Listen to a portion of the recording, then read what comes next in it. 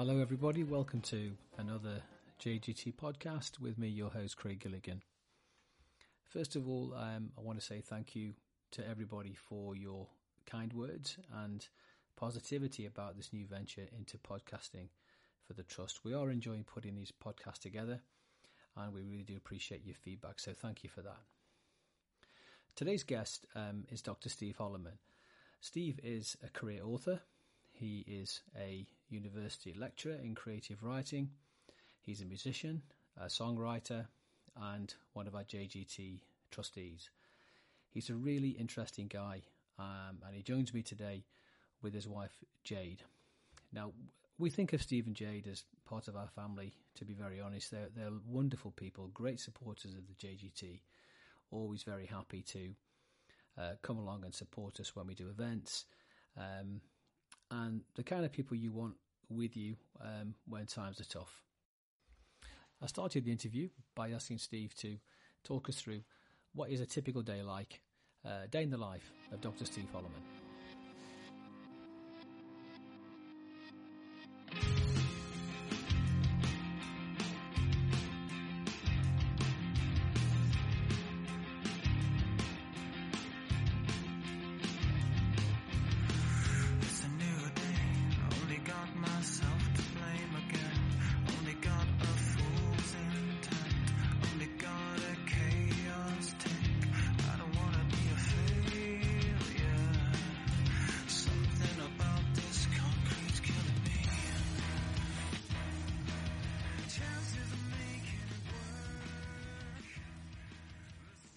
I do. Well,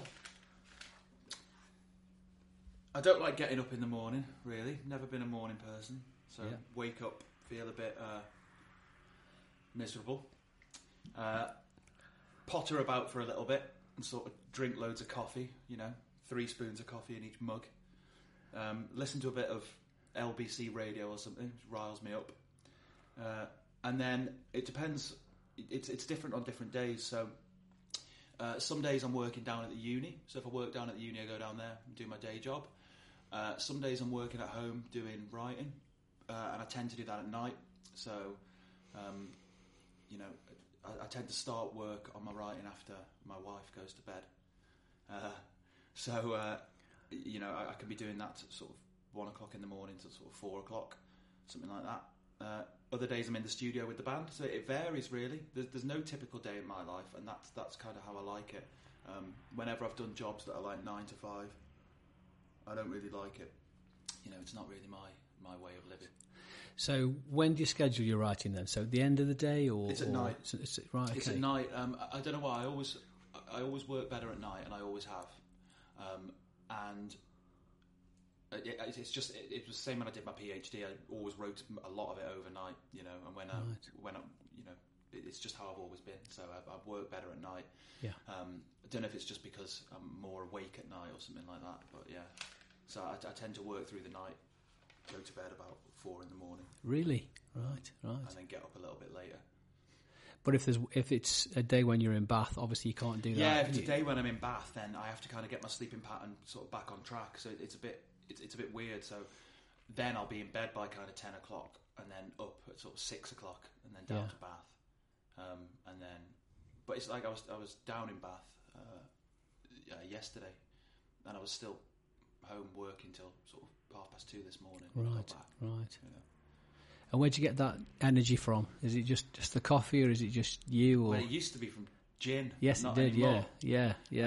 It's from coffee, I think, and from enjoying what I do. I really enjoy writing most of the time. Sometimes it's dead difficult, and it's not difficult; it's frustrating. Yeah. Especially when you feel you're not getting anywhere with something, but in general, it's very good fun. Yeah. I love it. Just going back to how you wrote your first book, which was mostly done over gin in the bar, to the current. What changed? What made you want to change your sort of lifestyle and you was it just the gin really? Too much gin? No. Well, okay. So the first novel, then I was doing an MA in Manchester, and the reason I did that MA is because I wanted to write better lyrics, and I always write lyrics as prose. So that's why I did an MA in creative writing. and you had to write a novel to pass that MA, so I kind of had to do it. I didn't really want to. And what I used to do, because I was working at the time, a full-time job, I just used to take my laptop to the pub and do like an hour every evening. It was like a routine. And I found that I could write 1,000 words in an hour, because I write quite quick and then edit it afterwards. So I'd just go to the pub and write it that way, and that's how that one was done. But then now, because I stopped drinking like 3 years ago, and the reason that I stopped was just for kind of health reasons, really. Yeah. I was just, I was starting to look a little bit puffy. I've seen some pictures on Facebook and things, and you were very different. I was starting to look a little bit. I've always been quite skinny, and then when my best mate started sort of, making comments about my rapidly. That wouldn't be Sam by any chance, would it? It could be Sam. I thought it would be best to curtail that. So that's why, simple as that, really. And I don't miss it at all. It's fine. I'm actually quite surprised. How long has it been now without a drink? 3 years, crikey. Yeah. That's amazing. It's mad, because I used to think that like, there's this cliche about like writers, you have a drink and it like fuels your creativity. Yeah. I used to think that was me. I think I got a bit too into like Hunter S. Thompson and that sort of stuff, and but it's completely untrue, actually. I think that I write better now than I used to. What's that statement to his life become immeasurably better since I've been forced to stop taking it seriously? Yeah, Hunter S. Thompson. Yeah, that is Hunter S. Thompson. Yeah, it's a classic. And there's another one from, I don't know who it is. It might be Auden, and he says that I'm not a writer with a drinking problem. I'm a drinker with a writing problem, which I quite like. That's a good one. So tell our JGT listener or listeners what your current writing project is. There's a few, actually, because I've signed a publishing deal recently, and that's for 2 novels, and they're going to be out February next year. Yeah. So February 2021 and February 2022. Yeah. So I'm working on the edits of those that have come back from my publisher. Yeah. So I'm kind of dipping in and out of that and making changes on it as I go along. And then I'm also working on a new novel, which is like a campus novel. So it's set on a university campus. I wanted to do something a bit different. It's like a psychological thriller, but set on a uni campus. And I've got like 46,000 words, which sounds like a lot. But it's not really, because I cut so much, you see, as I go along. So I am dipping in and out of that, but it's miles off being done. I mean, I don't really think it's anywhere near as good as it should be. I wouldn't show it to anybody, put it that way. Right. But it will be when I finish with it, I hope. I just did what you're supposed to do. Like, I wrote the novel, and then what did I do? I wrote off to get a literary agent, basically. So you send samples of your work, and I got loads and loads of rejections, as you do, and I mean loads, probably 60, 70. So all these stories that you hear about, Harry Potter being rejected 50 times, whatever, it's probably true. And then eventually I got an agent, a really good one. Went down to London, met him, met his team. It's all cool. And then when that happens, they work with you on the novel to get it as good as it can be, and then they send it out to publishers. Then you get a load more rejections, and then eventually a publisher takes you on. It's hard to get a book published, isn't it? Very hard. Why is it so difficult? Because it's competitive? Because... Yeah, I mean, I've heard stories about agents and publishers receiving, getting on for 100 manuscripts a week. Right. And, I mean, they obviously can't possibly read all of them, so they're just sort of sifting through, I think. And a lot of it comes down to, you've got to find the right fit with a publisher that's right for you. And because the stuff that I write it doesn't really fit into any particular genre. It's not like horror or sci-fi or fantasy or things that are quite big. Yeah. It's quite difficult to it's quite difficult to sell, I suppose, because it's a bit more niche. Yeah. And so for that reason, it's probably more difficult to find a publisher. Yeah. But having said that, maybe it makes you stand out a little bit more. I don't really know. Yeah. Do you think it's more important to be original or just to deliver what the public want as a writer? Neither, but I think it's more important to be true to yourself. Yeah. And if being true to yourself is writing something that's going to be really commercially successful, then that's great. That's absolutely fine.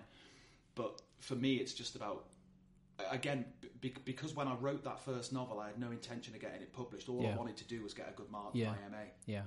And I really mean that. I had no intention of getting it published. So I was just writing something that I enjoyed. So for me, it's just about writing something that you like. Yeah. And it's the same with music, you know. The sort of music that I've always made is like, it's quite weird, I think, and difficult to listen to. Well, it's you, isn't it? It's just you, and I'm difficult. I'm really difficult to listen to, aren't I? So, yeah. What about previous inspirations in terms of authors, writers? What inspired you to, what inspires you to write? Well, there's a book called A Generation of the Dark Art, okay? And there's kind of a sort of funny story. Well, it's not a funny story, but it's more of an anecdote, I'll tell you. So I was down in Covent Garden when I was about 12, and I had like £1 in my pocket. And they had one of these discount bookshops. And the only book in there I could afford was this book, A Generation of the Dark Art. It was like 50p. So I bought it, and I remember sitting reading it on the tube. I was with my parents, and it very quickly became my favourite novel. And I read it over and over again and told a lot of my mates about it. And then eventually, because I do this sort of thing, I ended up getting in touch with the guy who'd written it. Right. And we sort of became friends. Although we never actually met in person. We just to this day, we exchange a lot of emails. And then when my novel came out, I asked him if he'd provide like a endorsement for it. Yeah. Which he did. And then when the third Creep Joint album came out, I asked him if we could call it A Generation of the Dark Art, to which he said yeah. So that book had a massive influence on me, like a huge influence on me. And it's by a relatively unknown author, really. Yeah. Called James Sorrell Cameron. And yeah, it was just by chance. It was the fact that I was in the Banana Bookshop, it was called, in Covent Garden. I think it's still there, with £1 when I was like 12 years old, and it was the only book I could afford. And that changed my life. Amazing. That book made me want to write, I think. Can people buy that book still? It's out of print, but you can still get it. It came out in the 90s, so, but I've bought it for I buy it for people all the time. Yeah. Loads. I've probably bought 20 copies of that book. We'll try to put a link in the description and try and see if we can get that to. So, how do you balance the demands of the uni post that you've got and writing? How do you?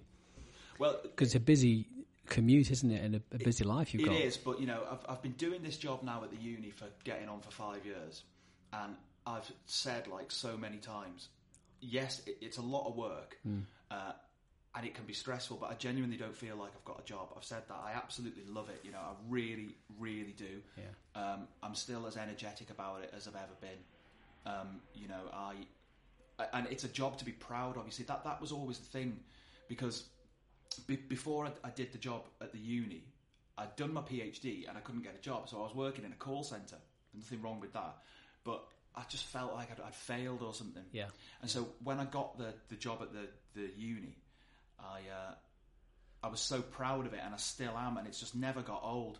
So for me, it all comes under that umbrella of creative writing. I teach creative writing, and I'm lucky enough also to be now paid to write. In terms of my novels, and even music ties into it. So for me, it can be a lot of work, but it's always different, and I just love it. Yeah. I'd happily do it for the rest of my life. It's the first time, because I've had quite a few jobs. It's the first time I've done something and I thought, I'd very happily do this for the rest of my life until I retire. I think you've just described what success is, because it's not having loads of money. It's it's thinking about what you do every day, as you do. But clearly you're having a good time, and I think that's what's important. So you've mentioned a book that was massively influential. What about sort of a band or a genre? Because music's a huge part of your life. What about a particular? Well, my favourite band ever since I was 11 has been Metallica. Right. And it's weird because I don't really like that sort of music. So all the bands that you would pigeonhole into the same box as Metallica, so bands like Iron Maiden and Anthrax and Slayer and Megadeth, I don't really listen to any of them. But there's something about Metallica that I absolutely love. Yeah. And that has changed my life as well. The music that I make sounds nothing like Metallica, but it was listening to Metallica that made me realise what the distortion button on my little Rock Tech amp did. and that when I pressed it, it masked the fact that I play very sloppily, yes, yeah. Which therefore made me fall in love with it. So what makes it memorable? What makes Metallica's music memorable? Well, for me, what makes it memorable is the fact that when I heard it, I'd never heard anything like it before in my life. You know, all I'd heard was stuff like the Beach Boys, who I still listen to, and you know, stuff my parents were listening to. Yeah. Whereas when I heard Metallica, it was just really exciting for me, and that really made me want to play guitar. Right. And it made me want to play that sort of aggressive style of music that I now play. So I think I can hear that in the way you play guitar and the way you write lyrics. You can see the two worlds coming together there from the your writing and the authors and the music. So how do you improve as a musician and a songwriter? I mean, do you sit and practice scales and chords, or do you just do it? I probably should.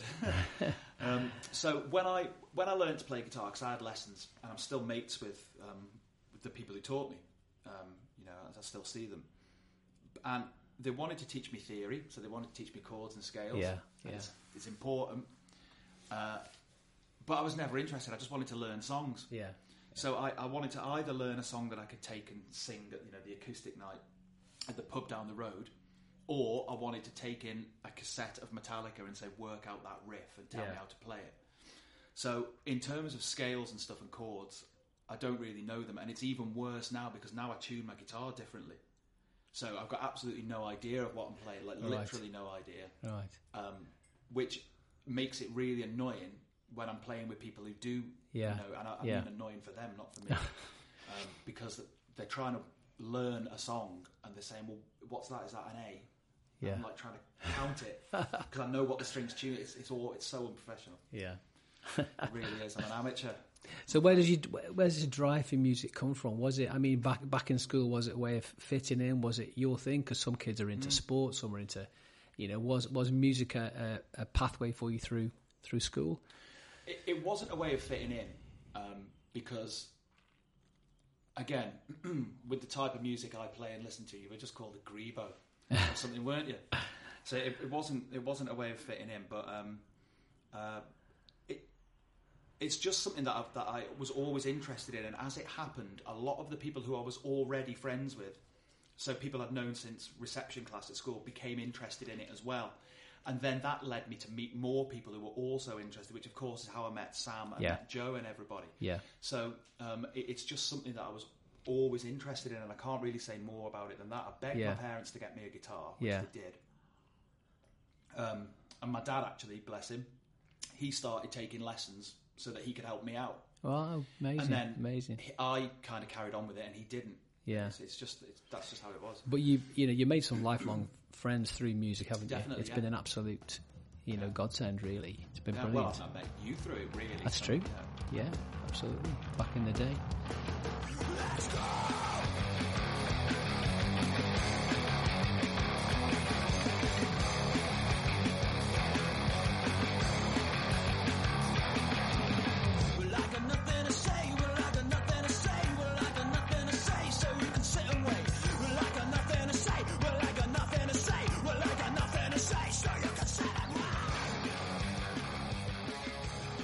So, moving on a little bit towards all the travel you've done recently.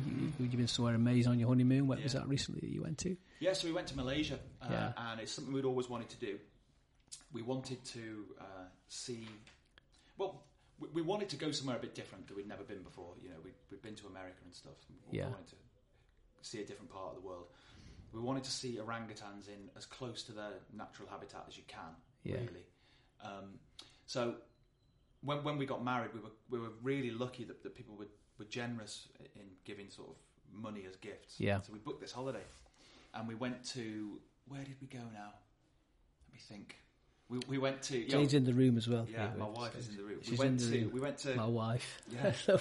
We went to Kuala Lumpur, or KL as the cool people call it. Ah, sounds cool. Spent a couple of days there, and that was amazing. I wish we had longer there. Right. But we went to some of the tourist places and had a look round and spent some time there. It was great. Then we went to another island of Malaysia, and we went to Kota Kinabalu. And then while we were there, we used Kota Kinabalu as a sort of base, but then went to different places. So we went to Sandakan, which is where we saw the orangutans at the Sepalok Rehabilitation Centre. We went round Sandakan itself. We went on a river cruise, and we saw things like, I think they're called proboscis monkeys, what they're called? Proboscis monkeys. And fireflies and things like that, which I've never seen. Amazing. It was just ace, and it was also, me and my wife have been together. We've been married under a year, but we've been together for nearly 9 years. And we realised the longest we'd ever been together, just the two of us on a holiday, was like 4 days. Crikey, right. So we came back, and there was no divorce, which is nice. She's still here now. Still here. So why is travel important to you? Well, okay, so after my mum died, I think my dad wanted to, maybe sort of take my mind off it a bit. So my mum died when I was 6. And when I was 7, my dad took me out of school for a bit and took me around the world. So we literally flew around the world. We went to Singapore, then we went to Australia, then we went to New Zealand, North and South Island, then we went to Hawaii, then we went to San Francisco, then we went to New York and back home. We were away for like 7 weeks. And it was about this time, actually, this time of year in 1992. And I can't say what it is, but I came back from that and I was a different person, I think, for the better. Right. And my dad always says that he thinks that 7 weeks that he took me out of school, I actually learned more than I would have learned in a year at school. Absolutely. So I think that's what set the tone for it. And so then, as soon as I was old enough to, me and my friends would just go on holiday. So we used to just go over to New York. And I've got a lot of friends in different parts of the world. So I've got friends in America, I've got friends in Australia, I've got friends in New Zealand, in Moscow, in places. So I've just been lucky like that, visiting people and meeting people. And I think it broadens your horizons for one thing. And I think you learn a lot about the world. And if you learn a lot about the world, you learn a lot about yourself. Yeah, so absolutely. it's just something I enjoy doing. I haven't tried. My wife and I did something the other day where you can tick these boxes and it tells you how many countries you've been to. Yeah. When I actually did it, I was really disappointed because I've been to something like 10% of the world's countries. There's 90% I've not been to, and probably most of them I never will go to. But so you were 6 or 7 then when Dad took you out of school for? It was 1992. It was March of 1992, so I would have been 7. Yeah. And you were out for a year, was it? Or no, I was out for 7 weeks. So perhaps half a term or something like that. Yeah. Okay. Tell us about your mum, Steve. What can you remember of your mum? Well, it's difficult to know what I remember and what I've been told that I remember. Yeah. So, I mean, my mum was like a stay-at-home mum. Yeah. She'd worked as a school teacher, and then when I was born, she stopped work. She became a supply teacher for a bit. Yeah. And my dad had a good job, and he used to commute to London. So, for the first sort of 5 years of my life, I guess, my mum brought me up. And then, of course, when she became ill, because the period of time from her getting ill and her passing away was not very long. It was like literally 5 or 6 months from being absolutely fine, like no indication of anything, to suddenly she's not there anymore. My dad's quit his job. He's looking after me now. We've moved house because my dad doesn't want to have to live in the same place. Of course. So it's like a massive change, like dead quick. Yeah.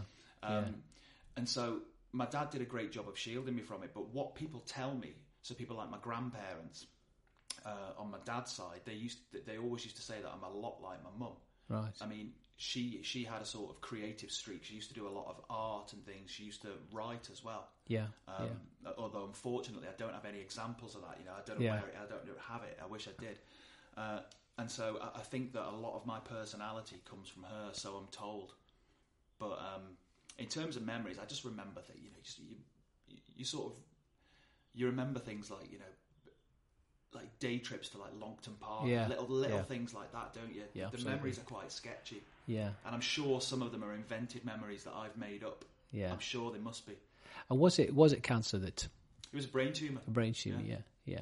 And it moved quickly over a period of a few months, and really by the sounds of it. Yeah. Crikey.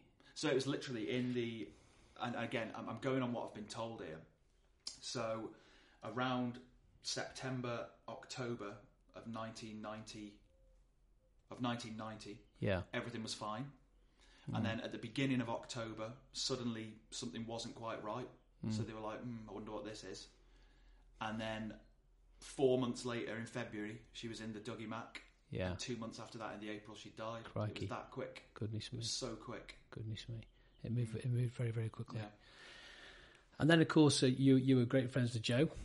Yeah. And you would have experienced that again, because obviously Joe had a brain tumour. So I mean, Joe was sort of 18 when he was diagnosed, 20 when we lost him. So how old were you then, Steve, when 10 years ago? I would have been about 22. Yeah. And what are your memories of Joe? I mean, good times, I suppose, with you and Sam and Joe. I mean, Well, my memories of Joe, my earliest memories are that obviously me and Sam used to hang out, and we were probably about 12 at the time when me and Sam started hanging out.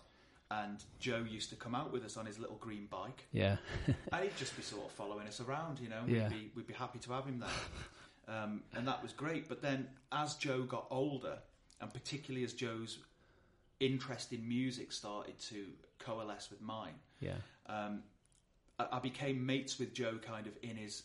It wasn't as though... Because at first, Joe was my best mate's brother. Yeah. Right? Sure. But then later on, Joe was my mate as well. Yeah. And, me and Joe sometimes used to do stuff without Sam being there. And that was great. We used to see each other's bands. We used to hang out. We used to text each other. Right. And, obviously I remember his sense of humour. And I remember him taking the mick out of Sam. Yeah. Which was always really funny. Yeah. And, I just remember... I remember the fact that me and him had been talking about we wanted to start a little music project together. Yeah. And he was going to play drums in it, and I was going to play guitar. And unfortunately, we never got to do it. And I always think to myself, I would have loved to have heard what that would have sounded like. Because I've got no idea. Absolutely. We were just going to turn up and jam. I think he was just finding his feet as a drummer when he became ill, because obviously Sam's so good, and he was always kind of, I suppose, in Sam's shadow to a certain extent. But then he was just starting to really, come into his own, I think, when he became ill. Well, I remember because my band at the time played with Joe's bands. Yeah. We played with Trial of Origin, we played with Laredo. Right. And we played with Wolfshit. Wolfshit, yeah, you can, yeah. We did. We played with them, and I remember particularly the Laredo stuff. I really loved that band actually, and they're great. I remember Joe's drumming was really something else. We played with them at Fat Cats once. It was in 2007, I think, maybe the start of 2008. And it was. In fact, that picture on the wall was taken at that gig. We played at that. Right. Oh yeah. And it was an awesome gig. Yeah, it was an awesome gig. Yeah, we think there's not that many memories to think back on for those times, but we do think of them a lot, don't we? Those times when you played with the band there. So coping with the dark times and difficult times, Steve. Do you have any particular strategies when you're having a bad day that gets you through it, or is it music? Is it reading? How do you? To be honest, I don't tend to have bad days. I make all these jokes about being grumpy all the time. Yeah. But honestly, I don't. I can't say that I use writing or music. Maybe I do use writing and music as a means to deal with stuff, but I think I use it to deal with it before it arises, and that's why I don't have bad days. I don't really know. Perhaps if I stopped doing it, then I would start to have bad days. Yeah. But I don't really. Some people go to the gym. I like going for a walk in the countryside. that's always nice, isn't it? But I don't really have particular strategies for dealing with. So when you were getting all those rejection letters, all that failure, was there the times when you must have thought, I'm going to do something else, forget this? There were. Yeah. Yeah. Right. What kept you going? Yeah, on more than one occasion. Yeah. But then that just made me dead frustrated, and then it made me a bit angry. And then it made me think, right, I'm going to show you. Yeah. And I'm not a physically aggressive person, but I do have a way with words. And so it just made me want to write something more cutting. Yeah. And more forceful and more persuasive. So it worked to my advantage in a way. Those rejections, the first few times it happens, you're just like, okay, this happens to everybody. But when you get to 50 or 60 rejections... Yeah. But at the same time, I'm not averse to rejection. To get the job that I've got now, I kept a spreadsheet when I was applying for jobs. I applied for 148 jobs. Crikey. Right. Which means I had 147 rejections before I got it. So, and there were all sorts of jobs that I was applying for, not just university jobs. It's difficult, but you've got to keep going. Yeah, and I guess that's that I did.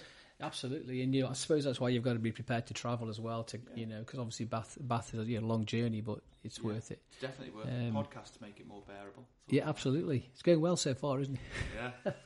Yeah. The room's full of people. There's lots of people in the room with us.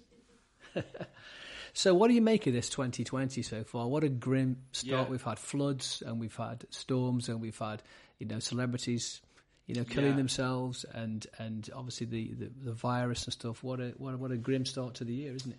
Yeah, well, I mean, it's like nothing I've ever known in my life, particularly the stuff with what's going on with coronavirus at the moment. Yeah. I think it's early days, isn't it? I don't think anybody knows what's going to happen. I mean, I'm lucky enough in the sense that my job can be done from home. It's going to be done in a different way. Yeah. But we can do online teaching and we can find a way around that.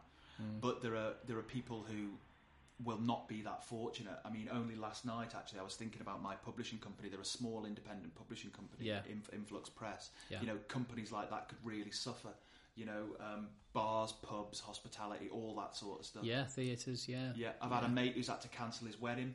Really? Because he can't, he can now no longer pay for it because he will be out of work for the foreseeable future and he's self-employed. Right. He just texted me this morning because I was meant to be going over for his wedding. Yeah. So it's a very difficult time. It's going to be difficult if you work, musicians, isn't it, with theatres closing and venues and things. Yeah, people not being able to travel, people not being able to tour. Yeah, absolutely. And that had already been made difficult, I think, by Brexit, and now it's been made even more difficult by this. Yeah. And I know many of those people, and they've got young families and stuff. Yeah.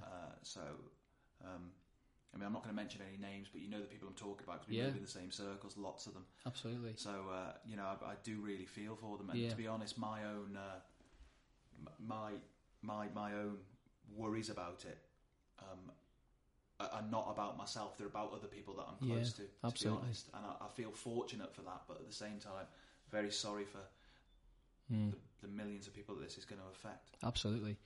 Are you big into social media, Steve? Do you use that much? Are you?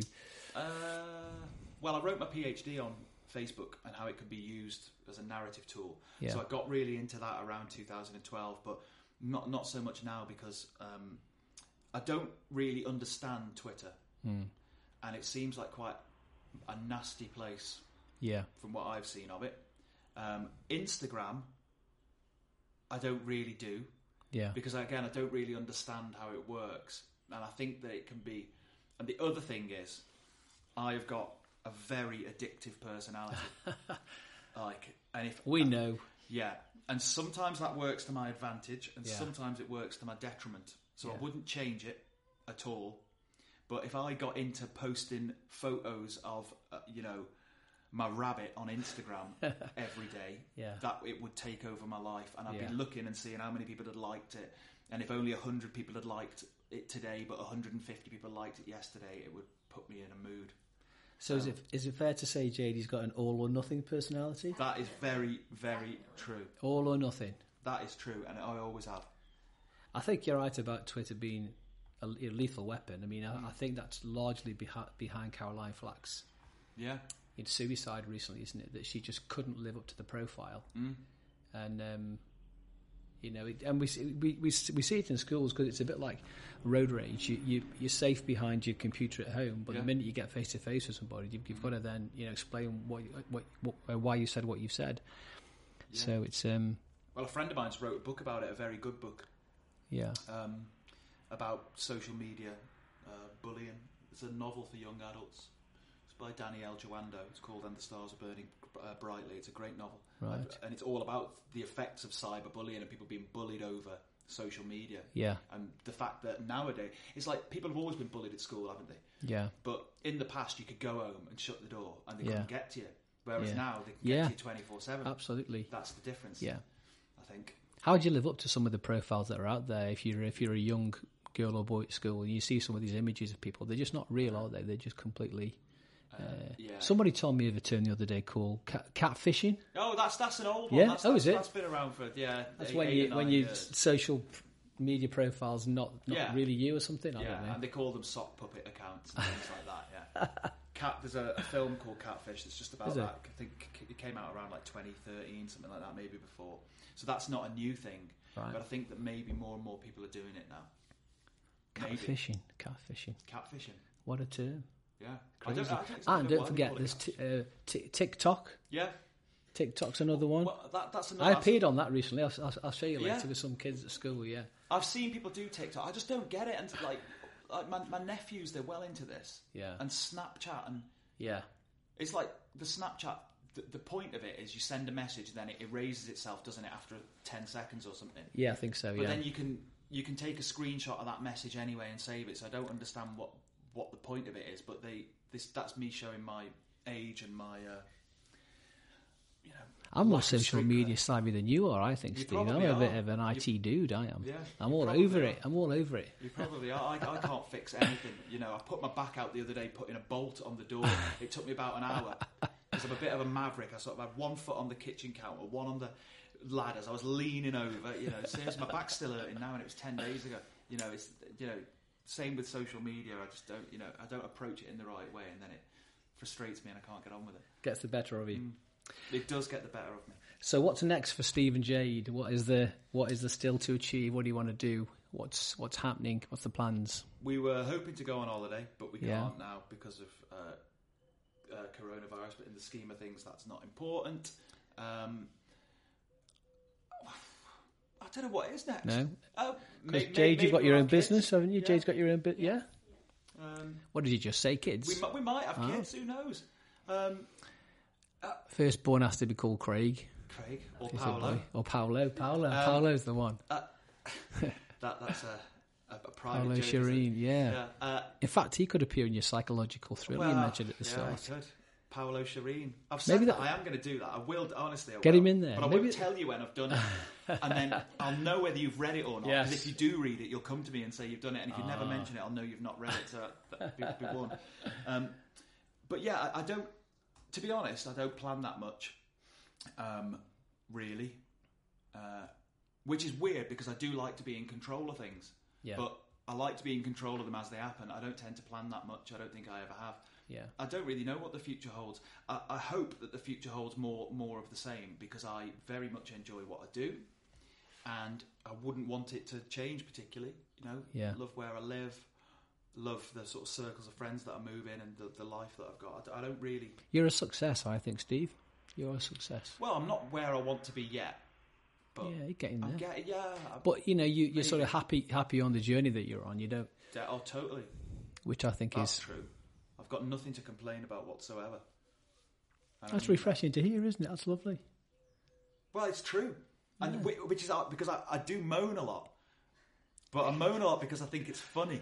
Yeah. I don't moan a lot because I've got anything to actually moan about. Really, I can't think of anything. No, the hair's looking good.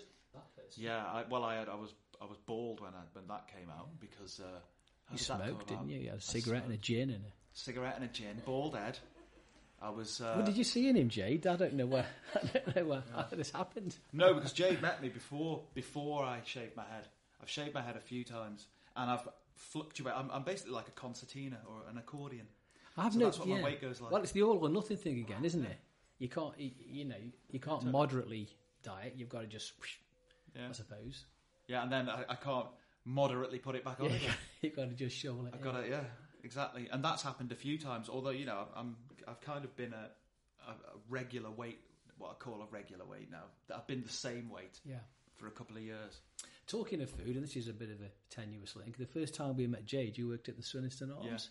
Yeah. And we didn't know, apart from you had a JGT wristband on. Yeah. Small world, isn't it? And do you know what Marg said? She said, "Oh, you look just like a little angel." Oh. Yeah. Crikey. Right, Steve, thank you very much. Thank you. We're going to end it there. Thank you very much. Thank you, Jade. It was a pleasure. Thank you for having me.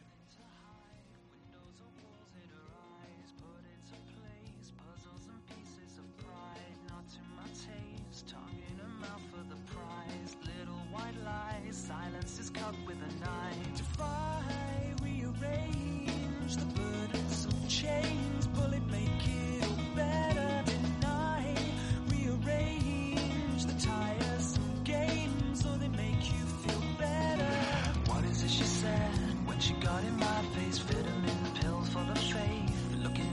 drops, inner lines, inner thoughts on the page, caught up in apples and eyes, in a sense on the stage. Steve Hollyman and the lovely Jade. Thanks very much. Great to have them with us for the morning. Steve may well have an all or nothing personality, but there goes a highly intelligent, very switched on person who enjoys his job, enjoys his music, enjoys his life. What a great lesson for us all. Now the music we've listened to this morning, there's been extracts of Creep Joint. Please check them out on creepjoint.co.uk. We've listened to Wheatfield with Crows, an extract of Violet, Magnetique and Swan Song Epic. We hope you've enjoyed this JGT podcast, and we'll see you next time.